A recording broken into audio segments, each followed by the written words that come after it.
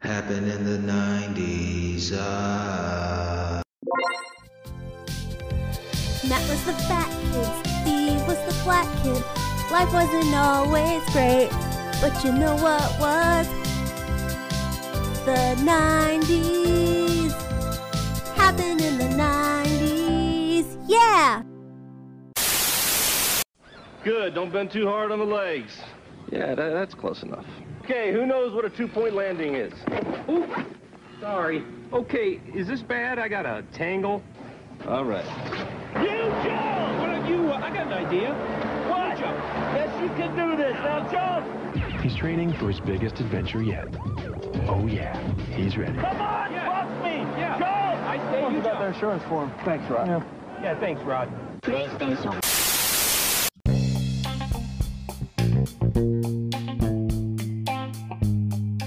You know, one of the things I love about our TikTok followers, they leave Easter eggs from time to time, Matt. I like Easter eggs. Yeah, things that kind of doesn't catch my attention, but they draw attention to it. It's like, oh my God, I should have been known that. So like the clip where we're talking about parenthood, and you ask like, who the hell is this TK character? Well, how did he just pop up? And you know, one of the followers that commented, he said that it's the Fresh Prince effect. And just like Will Smith joined his auntie and uncle in Bel Air, and he became like a part of the family.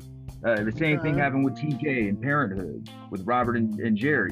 And also Growing Pains, Leo, he did the same deal. He was a kid from the beaten path, and you know, the Seaver family, they took him in.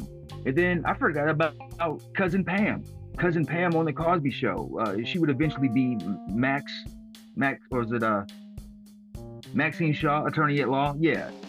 But before that, on Living Single, yeah. Before that, she was Cousin Pam on the Cosby Show, and it was around that time Fresh Prince came on air. So yeah, I don't know if that is one of those things that's an official thing, but Fresh Prince effect, I like that. I like first of all, that's a great call out. I don't know if that's widely recognized, but that's great. And I love the idea that Fresh Prince was such a great show and a great idea that it created its own writing trope that people use to make successful TV shows, you know, I guess you could call it biting off of that, but I love that call out. What a great Easter egg, Steve. Do we have a name of the fan that pointed this out? Because they must be like a professor of TV or something at some collegiate university. They do follow us on TikTok, so that will suffice. It's about equivalent, yeah. You know, and it's somewhat similar to another trope where, you know, halfway through the season, the youngest kid grows out of that cuteness and starts to become all pre-adolescent and getting acne and shit. So then they bring in like another, like a younger. All of a sudden, the wife, now in her mid-40s, she's pregnant again because we got to have a new baby in this house. The youngest one lost her cuteness, his or her cuteness. So you're like, let's have a miraculous Jesus baby, and yeah, we'll be 50-year-old parents, a la Step by Step. Well, I mean, that's hilarious. But did that happen in, like, let's look at Full House, Steve? I guess it did, because Uncle Jesse had those two kids. Yep, exactly. The twins. Wow. Happened on Growing Pains. Wow. Yeah, didn't they have a little girl? Was it a little girl after the one dude grew up? The little curly hair girl. Yeah, Ben, you're looking weird now. So yeah, let's bring in a new kid. They did it. They tried it with Married with Children, and they called attention to it, like as if Bud was ever cute. But they brought in like a little kid named Seven or something like that. Yeah. I think we covered that actually, or we at least covered that portion of it, because I definitely remember editing in that kid, because there's not a lot of pictures of him. I think he only shows up like twice. And then he just disappeared by next season. Hey, that's how good the 90s were, though. They were like, that's when they figured it all out, and people we got to roll with this. They're growing up. Mary-Kate, Ashley, it's too old. It's getting weird. Let's get some fucking young meat in here. That sounded weird. You know, tone down the language a little bit. Tone down the language.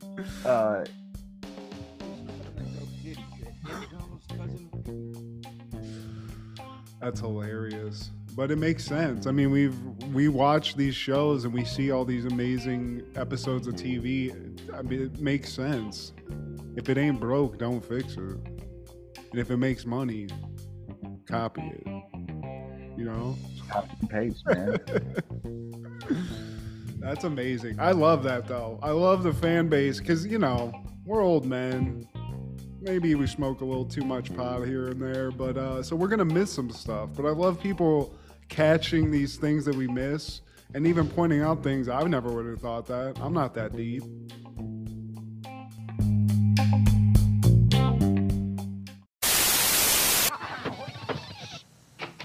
Yeah.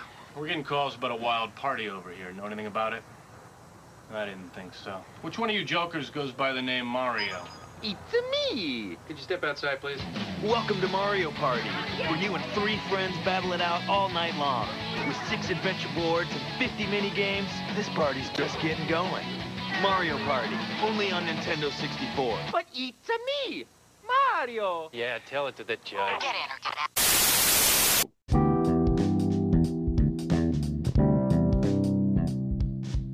Hey, boys and girls, this is Steve G and Mad G with Happened in the 90s, a show where we talk about what happened in the 90s. So get out your Buster Bunny t-shirts and your Best of Buster Douglas tapes.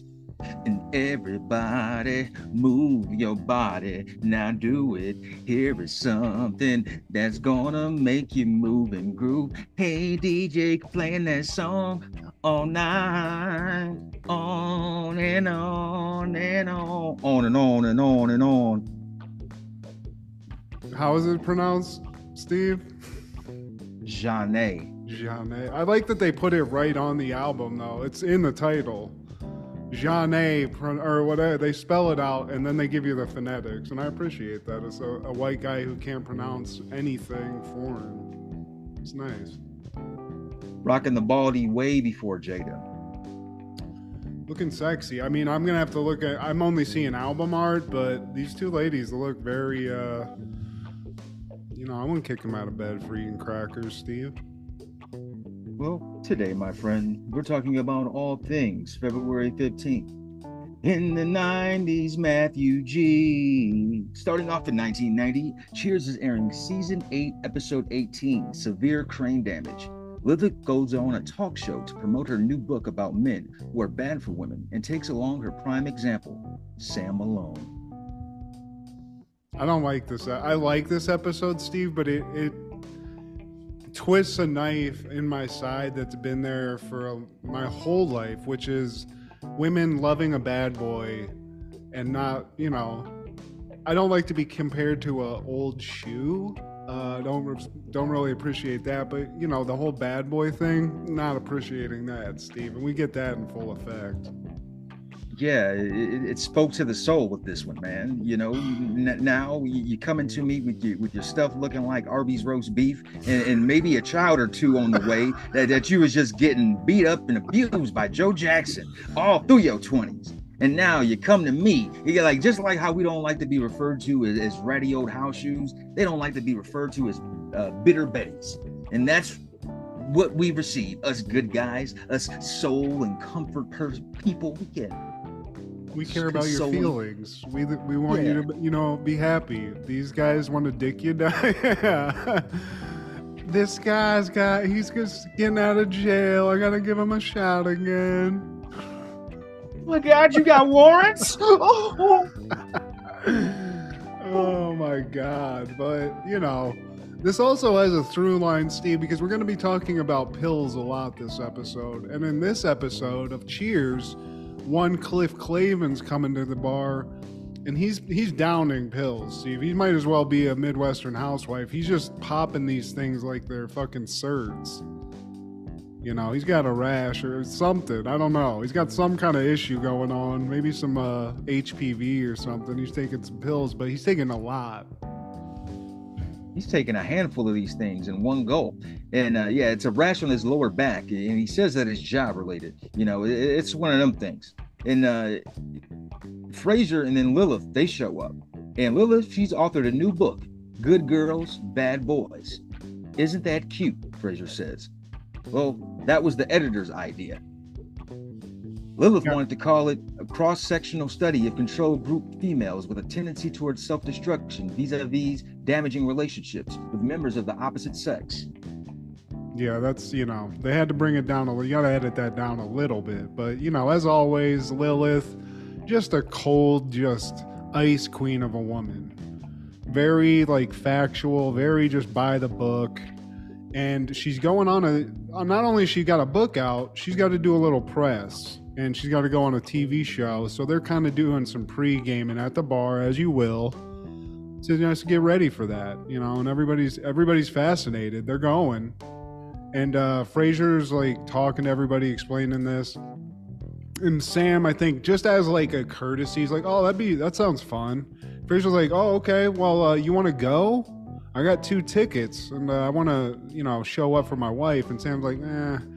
And Frasier, I love this. He's just like, "I just don't want to be the only guy there." Again, you're a psychiatrist. You should be over this, Frasier. You should be over all this. But, he's got to have his buddy show up. And meanwhile, Cliff is still slamming those pills, and Norm looks at the side effects. It says may cause gynecomastia. Gynecomastia. And they asked the village doctor, Frasier, "Hey, what does that mean?" And apparently it's male breast enlargement.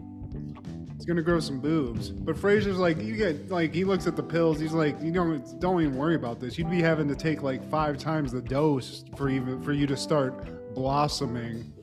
Hey-oh, but yeah, Cliff's about 10 servings deep into this. Whatever. I don't like this for Cliff. He just takes pills and thinks, hey, they gave them to me. This is actually really good guy logic, because I've done this. Where you're like, well, 2 does this. If I take 5 of these things, problem solved. I'm cured. Probably even quicker than it would. No. They're some specialists. Double D's, Steve. And now they're at the talk show, and the book is dedicated to her husband, Lilith says. And the host asks, "Is he a bad boy?" No, actually the complete opposite. Yeah, and then the host is like, "So,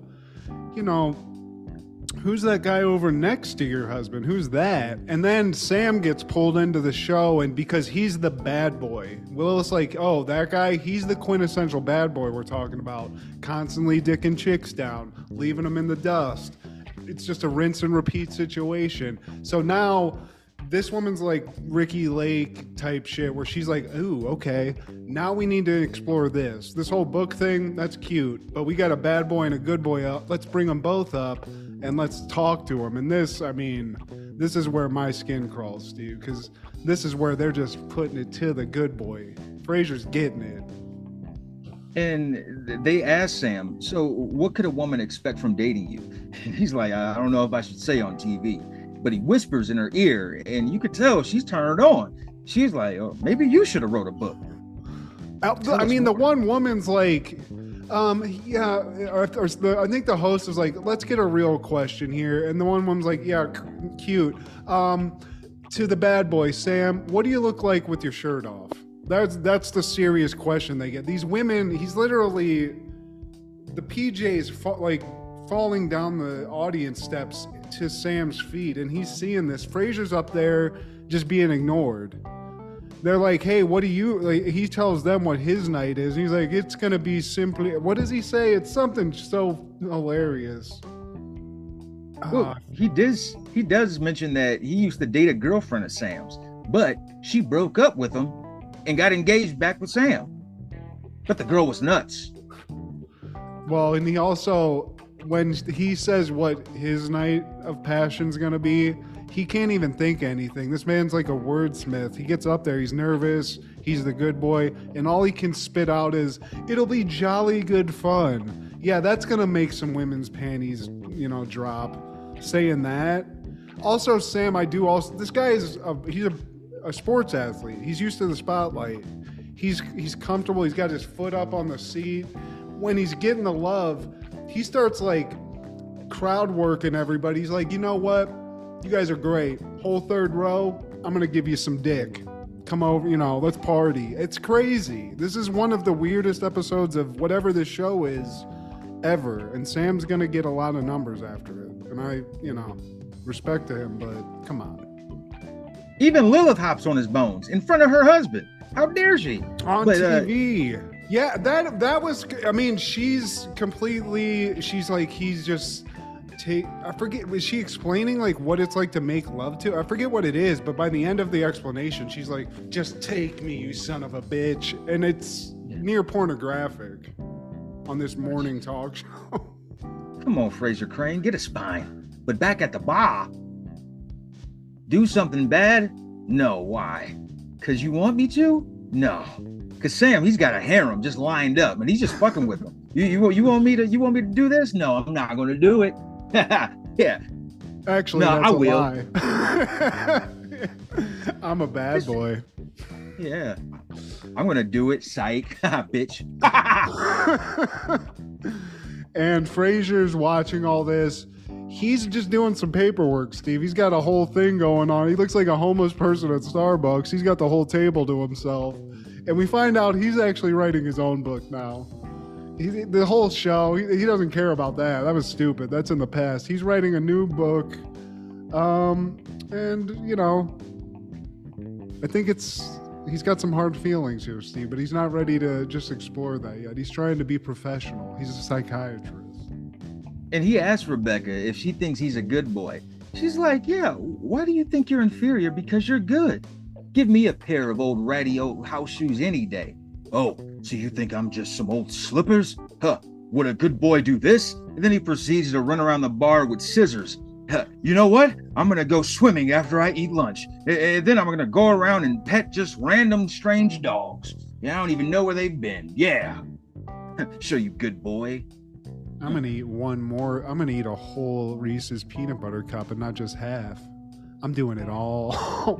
I also like that he's like talking about this book. He's like, yeah, I just thought I'd put my hat in the ring of, this psychiatrist game, this whole book thing. And Sam's like, you sure this isn't about the whole show and just being embarrassed? And Fraser's like, no, not at all. And then he sees that the book's called Nice Psychiatrists Who Marry Castrating Shrew Pond Scum or something crazy.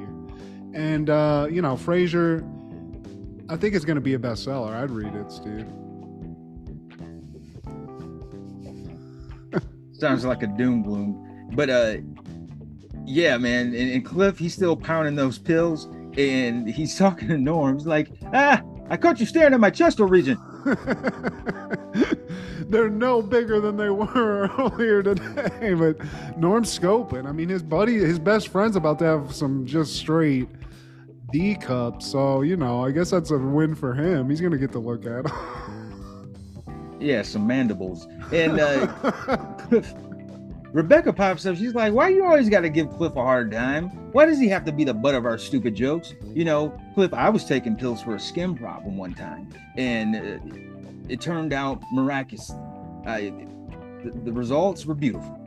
Here I am now, fucking Rebecca. Look who's talking. But doesn't she say she was a boy before that she started taking the pills? Yeah. Always joking on Cliff. And then we, cut to later. Because nobody ever really leaves this bar. I mean, this bar needs to have some beds put into it. All these sauced up alcoholics just hanging out constantly. Lilith comes in. I guess she's scared. She has no emotion in her voice, but Fraser they had an appointment. Not for a date. They schedule appointments for sex. And Fraser, he missed the 8:30. Lilith's worried. She goes, I think, to call somebody. And as she disappears, the sound of a fucking just wild hog just coming to park in front of the bar. We hear the motorcycle. We hear it turn off. And then in walks, I don't know if Fraser walks in first or Viper, but Fraser's a biker now, Steve. Did he buy the fucking motorcycle? I think he's just giving it a test ride. It might be Viper's bike, but her real name's Ellen. And apparently she calls him Flash, but he's expressing his inner gonzo self, he says. But apparently Woody used to be in a biker gang too. And Viper asked him, what bike? Schwinn. So Viper, I mean, she's pretty sexy, Steve. You know, take those chaps off, you take that vest off. She looks pretty cool. I don't know how Fraser met her, maybe at the bike store or rental spot. But everyone's like, look at you, dude. Still married though. And then I feel like they get in a conversation. Viper wants to go. Fraser's like, where are we going? And I think she tells him they're going to Florida. And now Fraser's like, well, that's crazy. That's how long does that take? You know, he starts making up excuses. And then Viper says something either about, maybe he mentions Lilith, and Viper's like, somebody married you? And then she starts sort of like saying mean stuff, and Fraser starts defending Lilith. He's like, she's the most beautiful, intelligent, well-equipped woman. She's everything. And like defends her as Lilith's like coming out of the phone booth or wherever the back to call somebody. And she hears this. She hears her man defending her. And, you know, Fraser's like, you know what, Viper? You know, that blowjob on the back of the bike was cool and all, but gotta go. Good boy's back. If paying attention to your career and home and caring for your children, if that's dull, then call me the dullest man alive. And then that's when Lilith comes around. She's like, oh, Fraser, you are. And they embrace. Viper, you know, bikes off into the sunset. And Cliff possibly gonna have to go buy a training bra that night. We don't know because we cut. That's it. Little fun fact about this episode: Glenn Beck, he's in the opening scene. He's sitting on the other side of the bar where they're doing the "We Will Rock You" instrumental. Oh yeah, I love that. That was a cool beginning, honestly. Yeah. It just like the sound of the bar creates "We Will Rock You." I love that. Yeah, it was random, you know. Glenn Beck, the political guy. Yeah, he's on the opposite side. He's sitting next to a lady, and he's wearing like a burgundy like suit jacket. Yeah. Well, I don't give a fuck about Glenn Beck, but that's cool, I guess. But that's a name I haven't heard. I feel like he's gone now. He's like, I don't know. He's pulling canceled. Yeah, I don't know. He must have. You don't hear Glenn Beck anymore. I haven't heard that name in a while. That whole camp, yeah, as they should be. But in 1991, King Ralph premieres in theaters. A regular guy from America becomes King of England after a royal wipeout puts him next in line. Directed by David S. Ward, starring John Goodman, Peter O'Toole, and John Hurt. Solid movie. John Goodman at his finest. Maybe not his finest, but this is it. You know, this is what we know and love. He's a lovable buffoon. He's American, basically.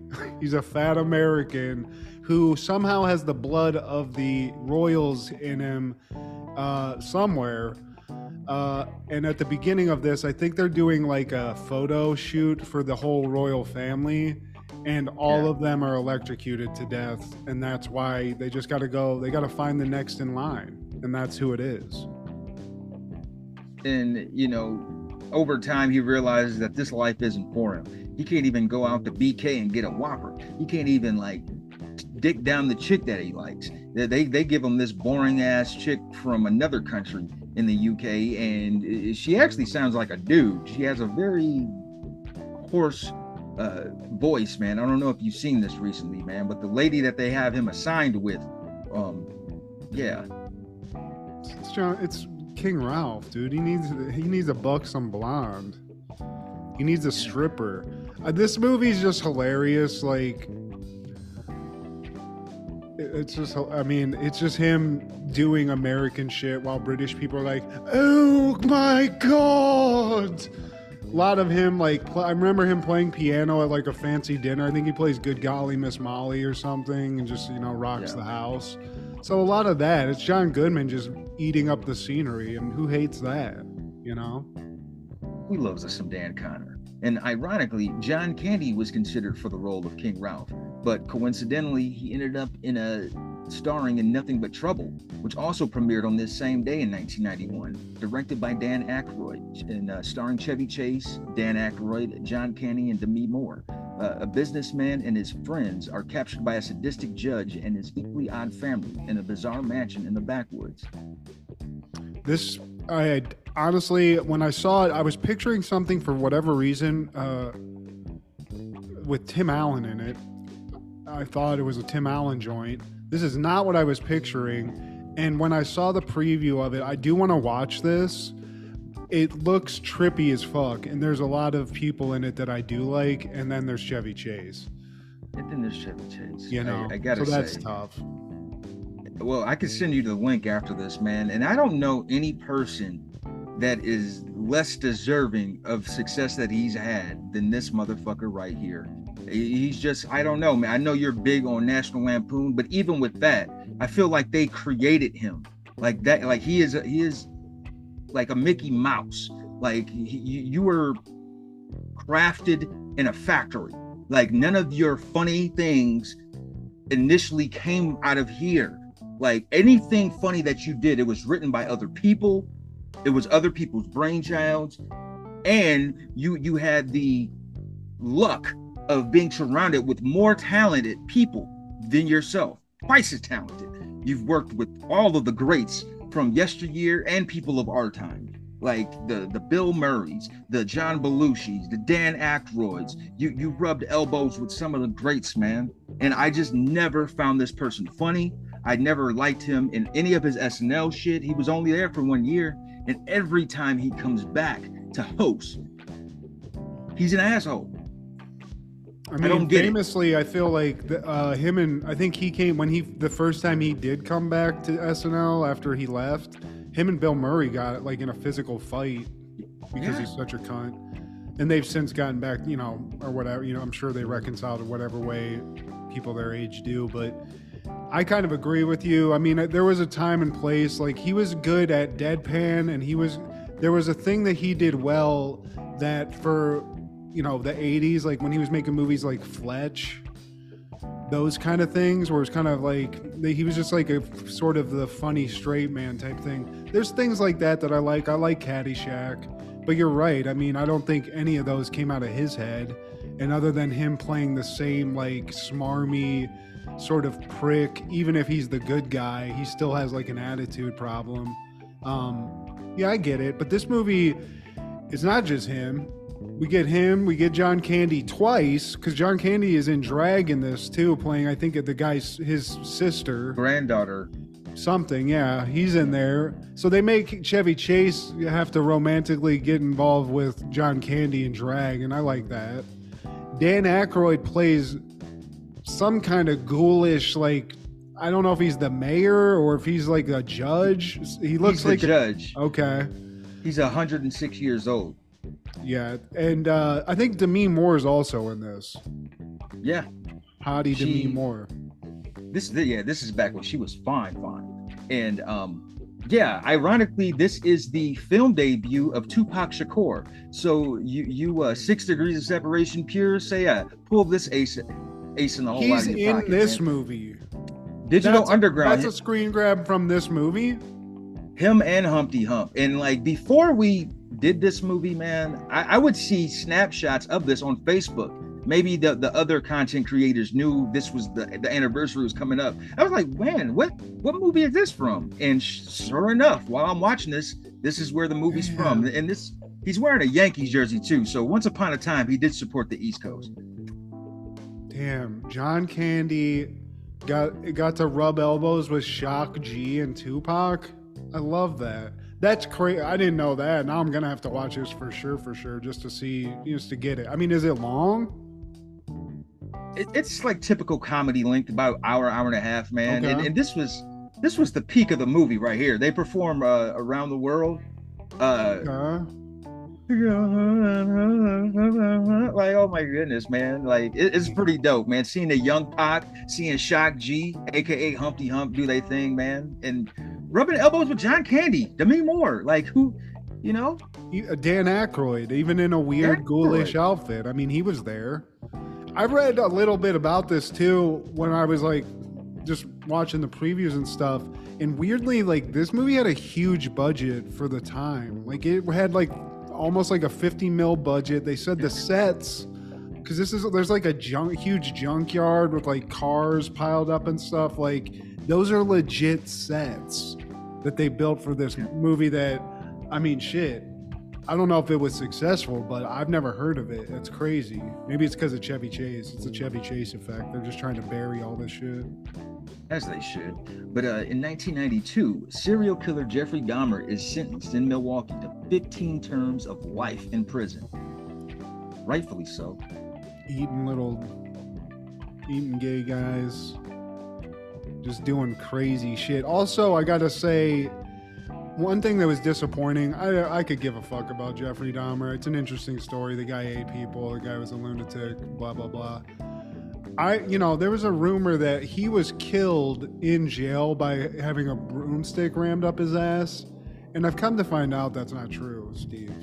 A guy killed him, but it wasn't in that way. And I do like every year whenever this story inevitably comes up about this guy, the guy who killed him does interviews talking about why he's like, that's his celebrity. He'll get interviews off of that. And, he did everybody a favor. He did. This guy was a fucking lunatic. But that guy's no longer with us either. But but still, thanks for taking out the trash. God's plan. But in 1993, Fresh Prince is airing season 3, episode 19. Just Say Yo. A classmate gives tired Will amphetamines, which Carlton unwittingly takes. Shame on you, Will. Another pill issue, Steve. This ain't about fucking rashes now. This is almost like a Jesse Spano level thing where it's just too much, man. The schedule's too much. You need something to pick me up. There's not enough hours in the day. Get some Dexatrim. Get a little speed pill. Do a speedball. Hey, Will was just getting so excited. The beginning of this is great. We start,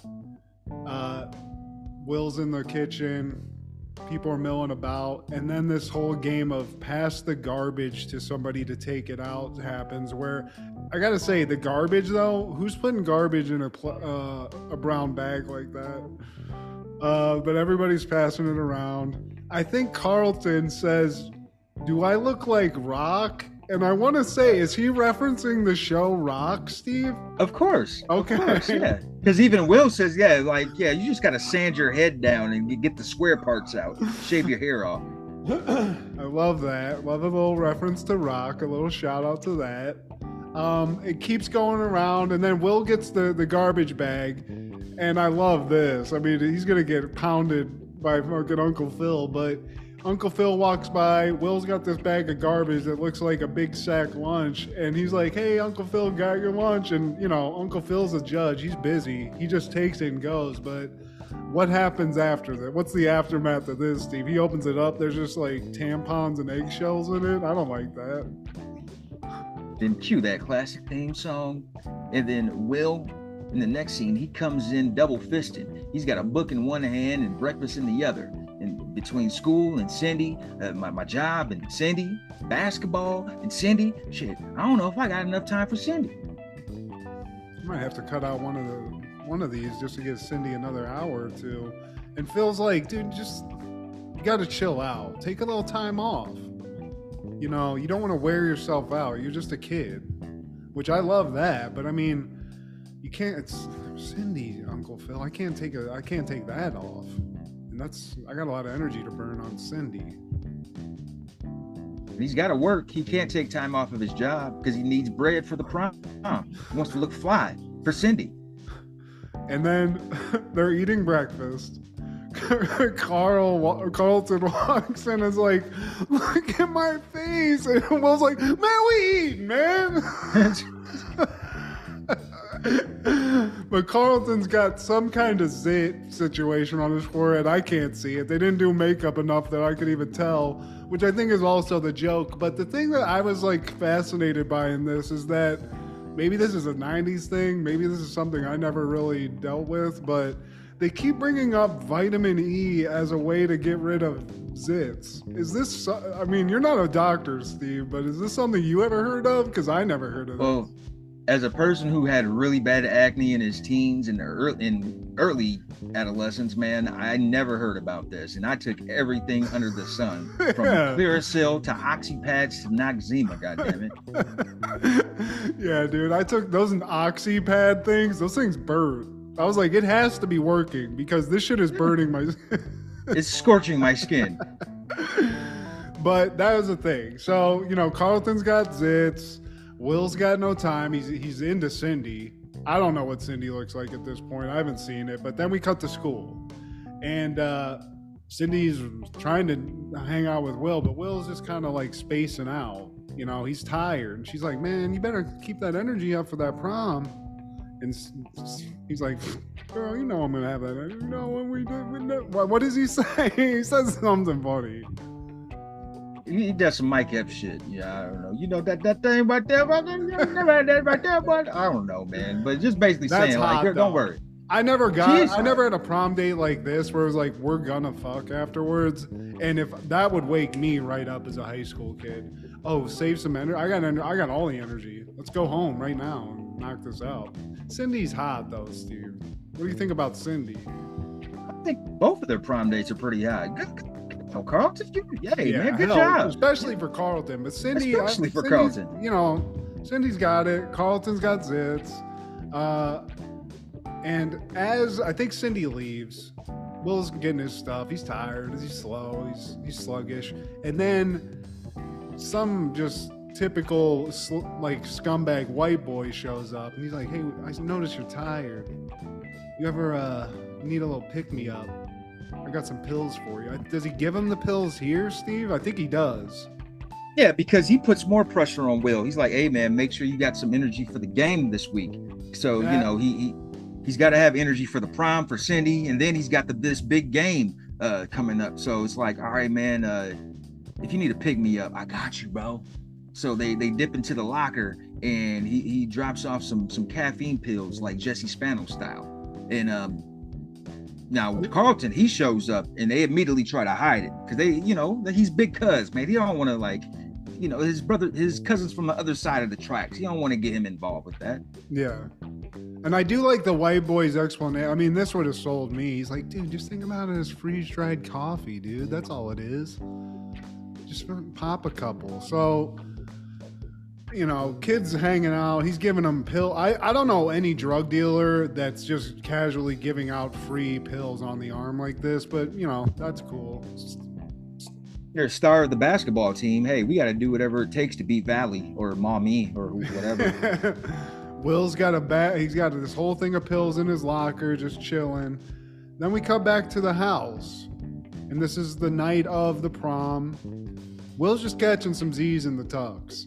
He's, you know, he needs that. How tired is this kid? I mean, damn. I know you're busy, but this is it, man. I couldn't sleep the night of prom. You know, I couldn't do this, but he's exhausted.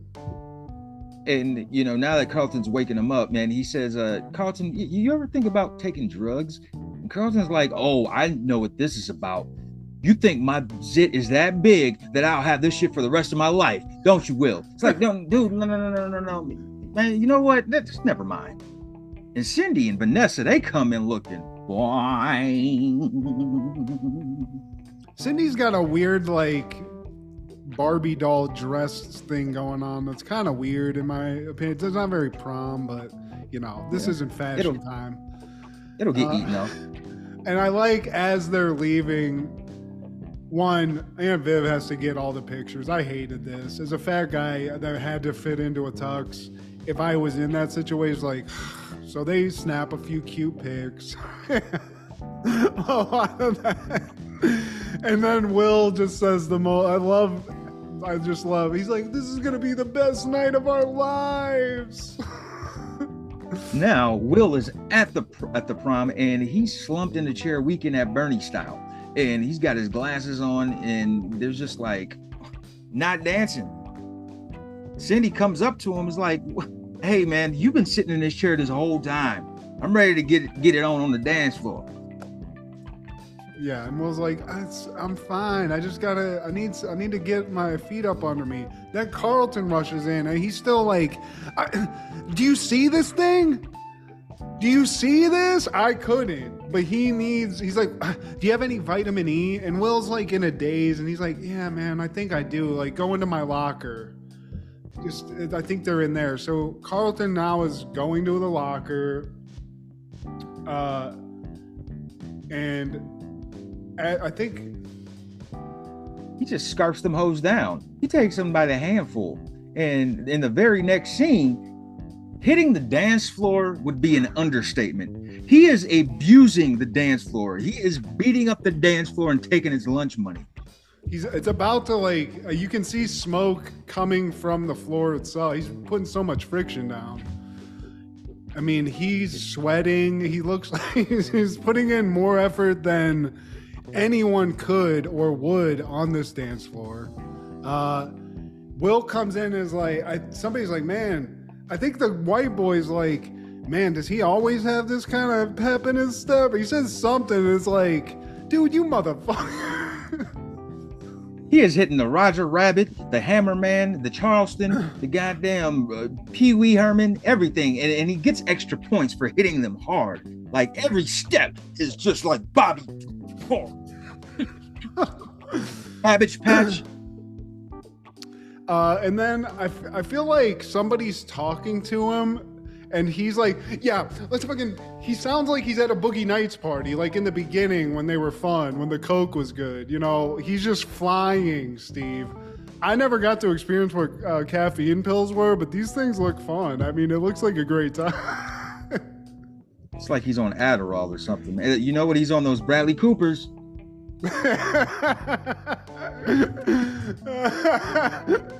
Oh my God, dude. So he's, he's getting the chance. Everyone is loving it. Carlton is at an 11. He realizes like, oh fuck. Which bottle did you take him from? He realizes Carlton's eating the wrong pills, eating these crazy caffeine pills.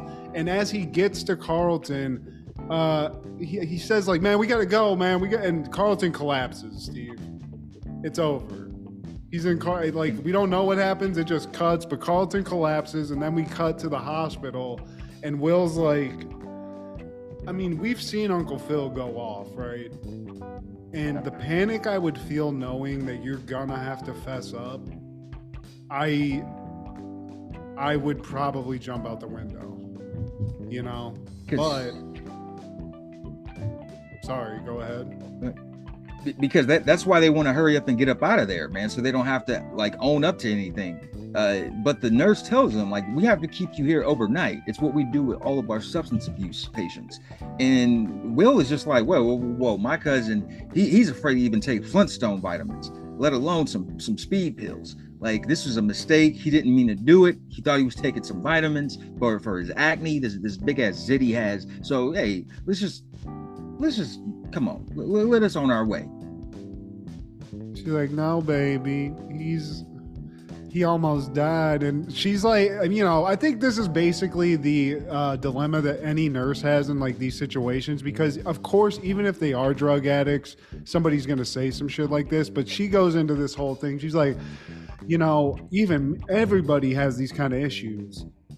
I think Will and them are like, come on, man, like, let's go. And she's like, no, calm down. You ain't going nowhere. She's like, just so you know, anybody can do this. Me, I went from Yale to fail. I went from the Park Avenue to the park bench because I was into some shit just like you. It was like trying to like tell him it's not over. But I think as she's like saying this and like they're not going to get to leave, Uncle Phil and Aunt Viv show up. And they're like, what the hell happened here? And Carlton basically hides what happened. He's like, maybe he just doesn't tell him it was Will, I think. Yeah. So he doesn't rat on him. So he just doesn't rat on him. So Uncle Phil's like going off on Carlton, like, how could you be so stupid? And like, Will, you're the best. You're my favorite nephew now. Thank you for saving my son. You're the best. And so now Will's got this inner guilt, like, Oh fuck. Thanks, Carlton, but goddamn, because everybody's shitting on Carlton basically and giving him all this praise. So Yep, guilty conscience, man. He even adds in, if it wasn't for you, Will, I don't know where Carlton would be right now. And thanks to you, Will, you saved the day. And like they're just chanting his praises on the way back. And then eventually, Will, he's just like, hey, can me and Carlton have some time alone? And he was like, hey, man, why'd you cover for me? And Carlton says, I think I might still be high. but Will's like, dude, I'm so sorry. He's like apologetic, you know. He's like, dude, I'm so sorry. Yeah. Like, you're the best, so thank you. But man, I'm so sorry you got hurt like that. That's on me. So he's still guilty about it. And but Carlton's alive, you know. Like, all you got to do is get through this. But the next day, Phil's like talking to Will. Will's like, you know, sort of coming back from this, and Phil's like, man, you killed this. You saved my son. I want to give you something as a sign of appreciation. Gives him courtside season tickets to the Clippers. This is 90s Clippers, so I don't know the value, but you know, still season tickets courtside to this team that Will loves. And Will's like, dude, I gotta tell you something, and fesses up, spills the beans. It's like, those pills Carlton took, he took because they were in my locker. I had them because there's too much time. I don't have enough time. I was just trying to have like this pep up thing, and Carlton he got caught in the crossfire of this. And this leads to another classic Uncle Phil just breakdown, where he breaks you down to build you back up, Steve. Yeah, because Uncle Phil, he's like, hold up, no, you have to apologize in front of the family. They need to know this. And, you know, Will, he comes clean. He said, hey, you know, just all the pressure I've been dealing with between basketball, school, and work, and my girlfriend, I just like, I folded, man. And like, I left them in my locker. I didn't expect Carlton to just jump into my locker and take those, man. And I felt like, that's my homie. I let him down. I'm sorry. I'm sorry. And then it's like, man, that Will and Uncle Phil chemistry, it gets you in the heartstrings, goddammit. I mean, and Phil just walks up, gives Will a hug, and that's how it ends. Everybody else is like kind of like still taking it in too. It felt like everybody's like, damn, that's fucked up what happened. You know, because you almost killed dude. But man, I love these episodes where Uncle Phil just is like the ultimate dad. He's always, I mean, this proves it. He acknowledges greatness when he thinks it's good, and then when he finds out the truth, he even still gives that hug at the end where it's like, damn, Uncle Phil, you the best, man. When he drops that rough exterior, and it just, that's lazy, Will. Like all this stuff he said, because Will's like, man, I'm just so tired, man, and like with basketball and school, he's like, you shouldn't be doing this. You should know better. Like that kind of shit where it's just like, that tough love, but it's real. And you know, I think every now and then we all want that Uncle Phil hug. Yeah, hell yeah. We need that sometimes, you know. You know you fucked up, and you just want somebody to be like, okay, you did fuck up, but we don't hate you. We loved you. You'll be all right. That's all we need. And by the way, in this screenshot, I can definitely see that pimple on Carlton's forehead. Okay. Got a little concealer on it, but yeah, maybe a little vitamin E, Steve. Who knew? Who knew? But in 1994, Jeanne releases Pronounce Jeanne. And that is the one with, hey, Mr. DJ, and get this started. Oh, I got that with it, so we can get down at the party. Hey, that's the shit. I never knew who sang this, but glad to know it now. I'm going to be listening to this all week.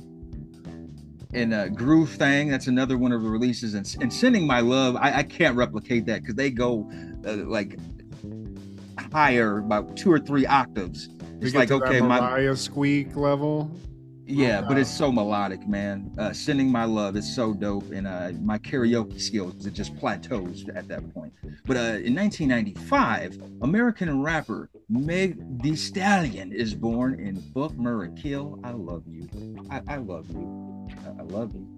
Yeah, I mean, just one night with Meg, Steve. I just want to see it in person, you know? I just want to see, I know it looks good. I know it's going to be fantastic, you know, but I want to, it's like when you see like the Statue of Liberty or something, you just want to see what it looks like in real life. It's that big and beautiful piece of art that I just haven't seen yet.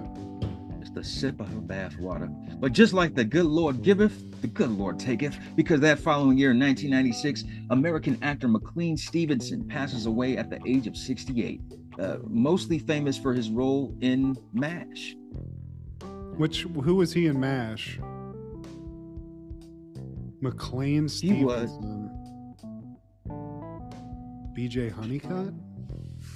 Jay Honeycutt. That's exactly who he was. BJ Honeycutt. Was he in the movie or the show, Steve? He was in the show. He was Hawkeye.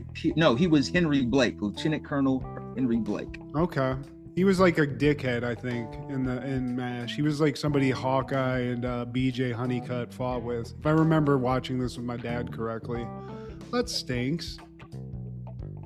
You know more information than I do, man. But he was recovering from bladder cancer surgery at the Encino Tarzana Regional Medical Center on February 15, 96, when he suffered a sudden fatal heart attack.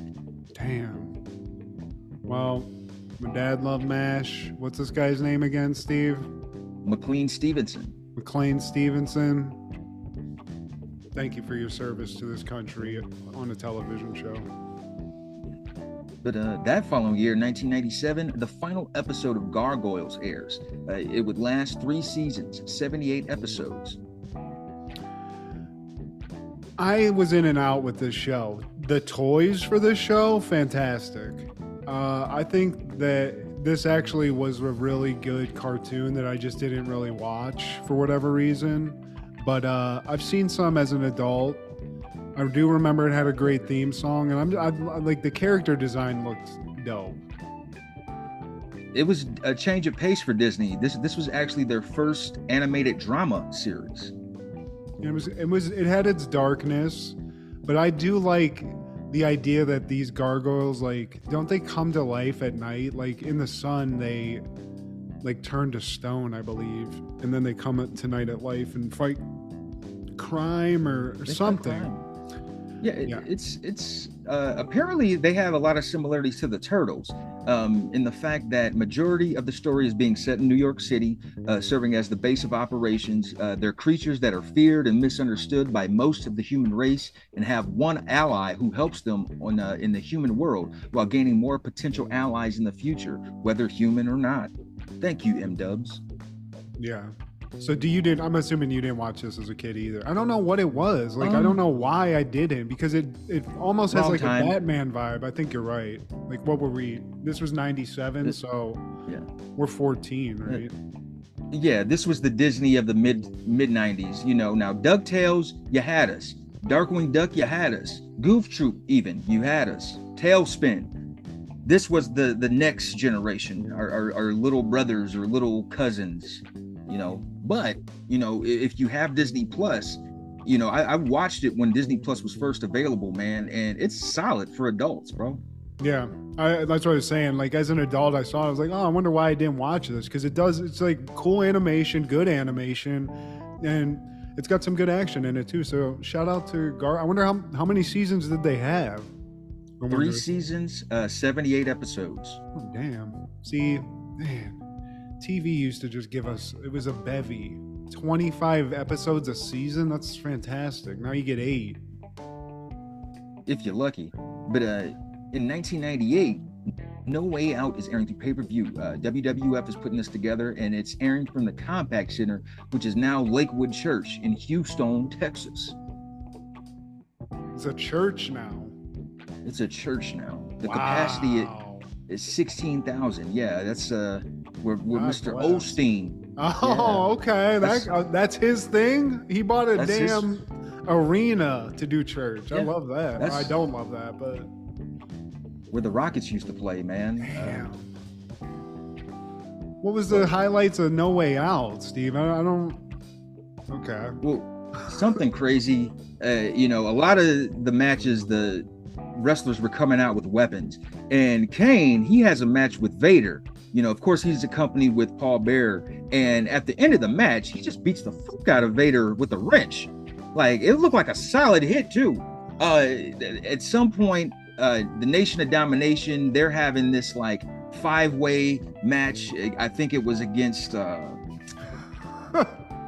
Damn it, I can't even remember who they were going up against, but there's this scene that I think you might have seen on social media where Rock is just like talking shit, basically like being sarcastic while Farouk is talking, and this is like the beginning of the rift that they have within Nation of Domination, a changing of the guard of sorts. They have a shouting match, and Rocky, he kind of walks off, and as we know, he will eventually become the leader and usurp Farouk.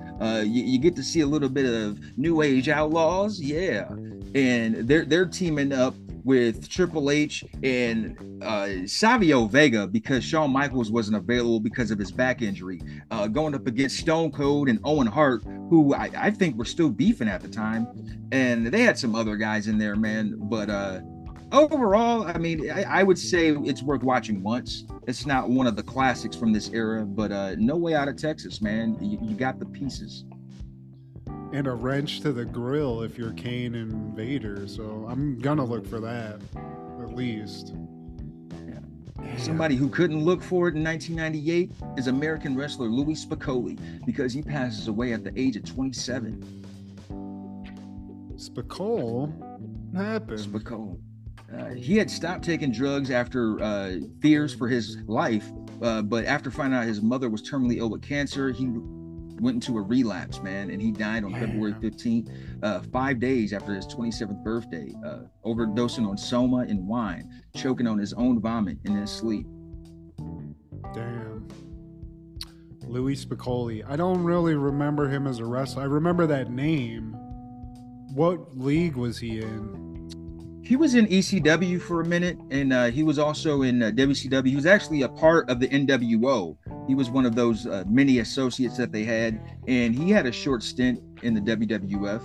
But he was a journeyman, like a lot of those guys are. Going through the different territories and whatnot. But any callbacks, honorable mentions, or dingleberries that's in the woods?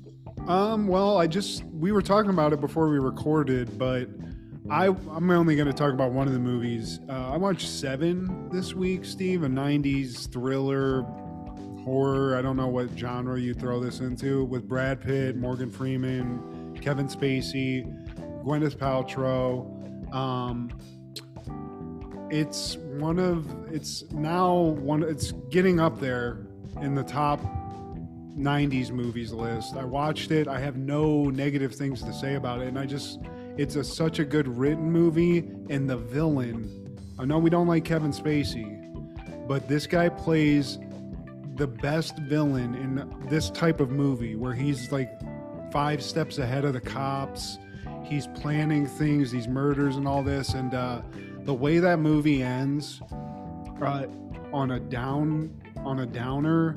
We all know about what's in the box, but the way this whole movie climaxes and ends, it's almost perfect. It's such a crazy, the only thing, I've never seen something like this since, that was like, I don't really like movies like this, where it's just like a cop drama type thing, and it's just done so well. So watch Seven if you haven't seen it. It's so good. Oh, by the way, I don't not like Kevin Spacey.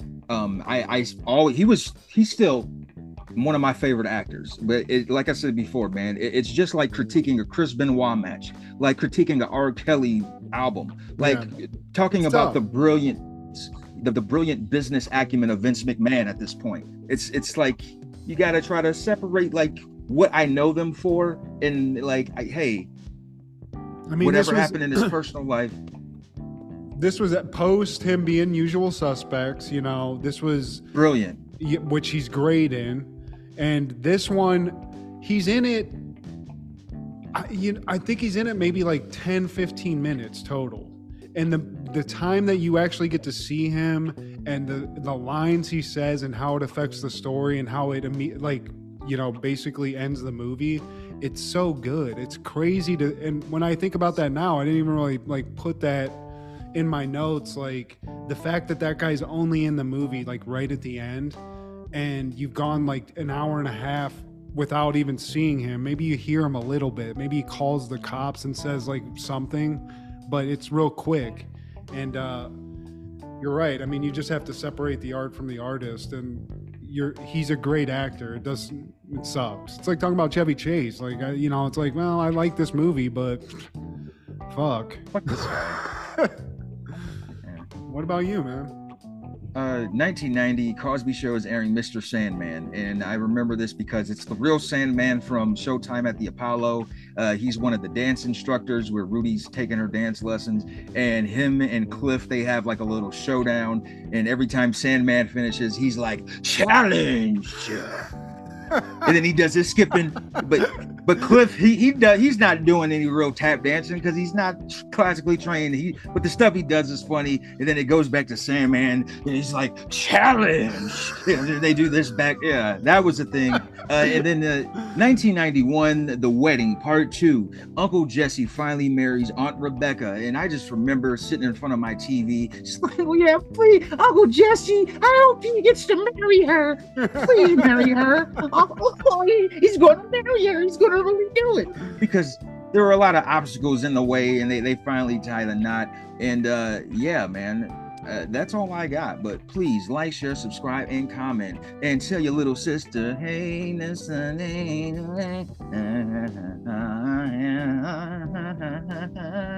check out Food Show Fanatics with our guy Kendra and Matt G. With our she's not a guy. I hope not. Well, I should check. Like, please check out Food Show Fanatics with Kendra and Matt G, as well as Crushgasm with Kendra and our guy Clark the Shark on podcast. So this is Steve G and Matt G. What happened in the 90s? On and on.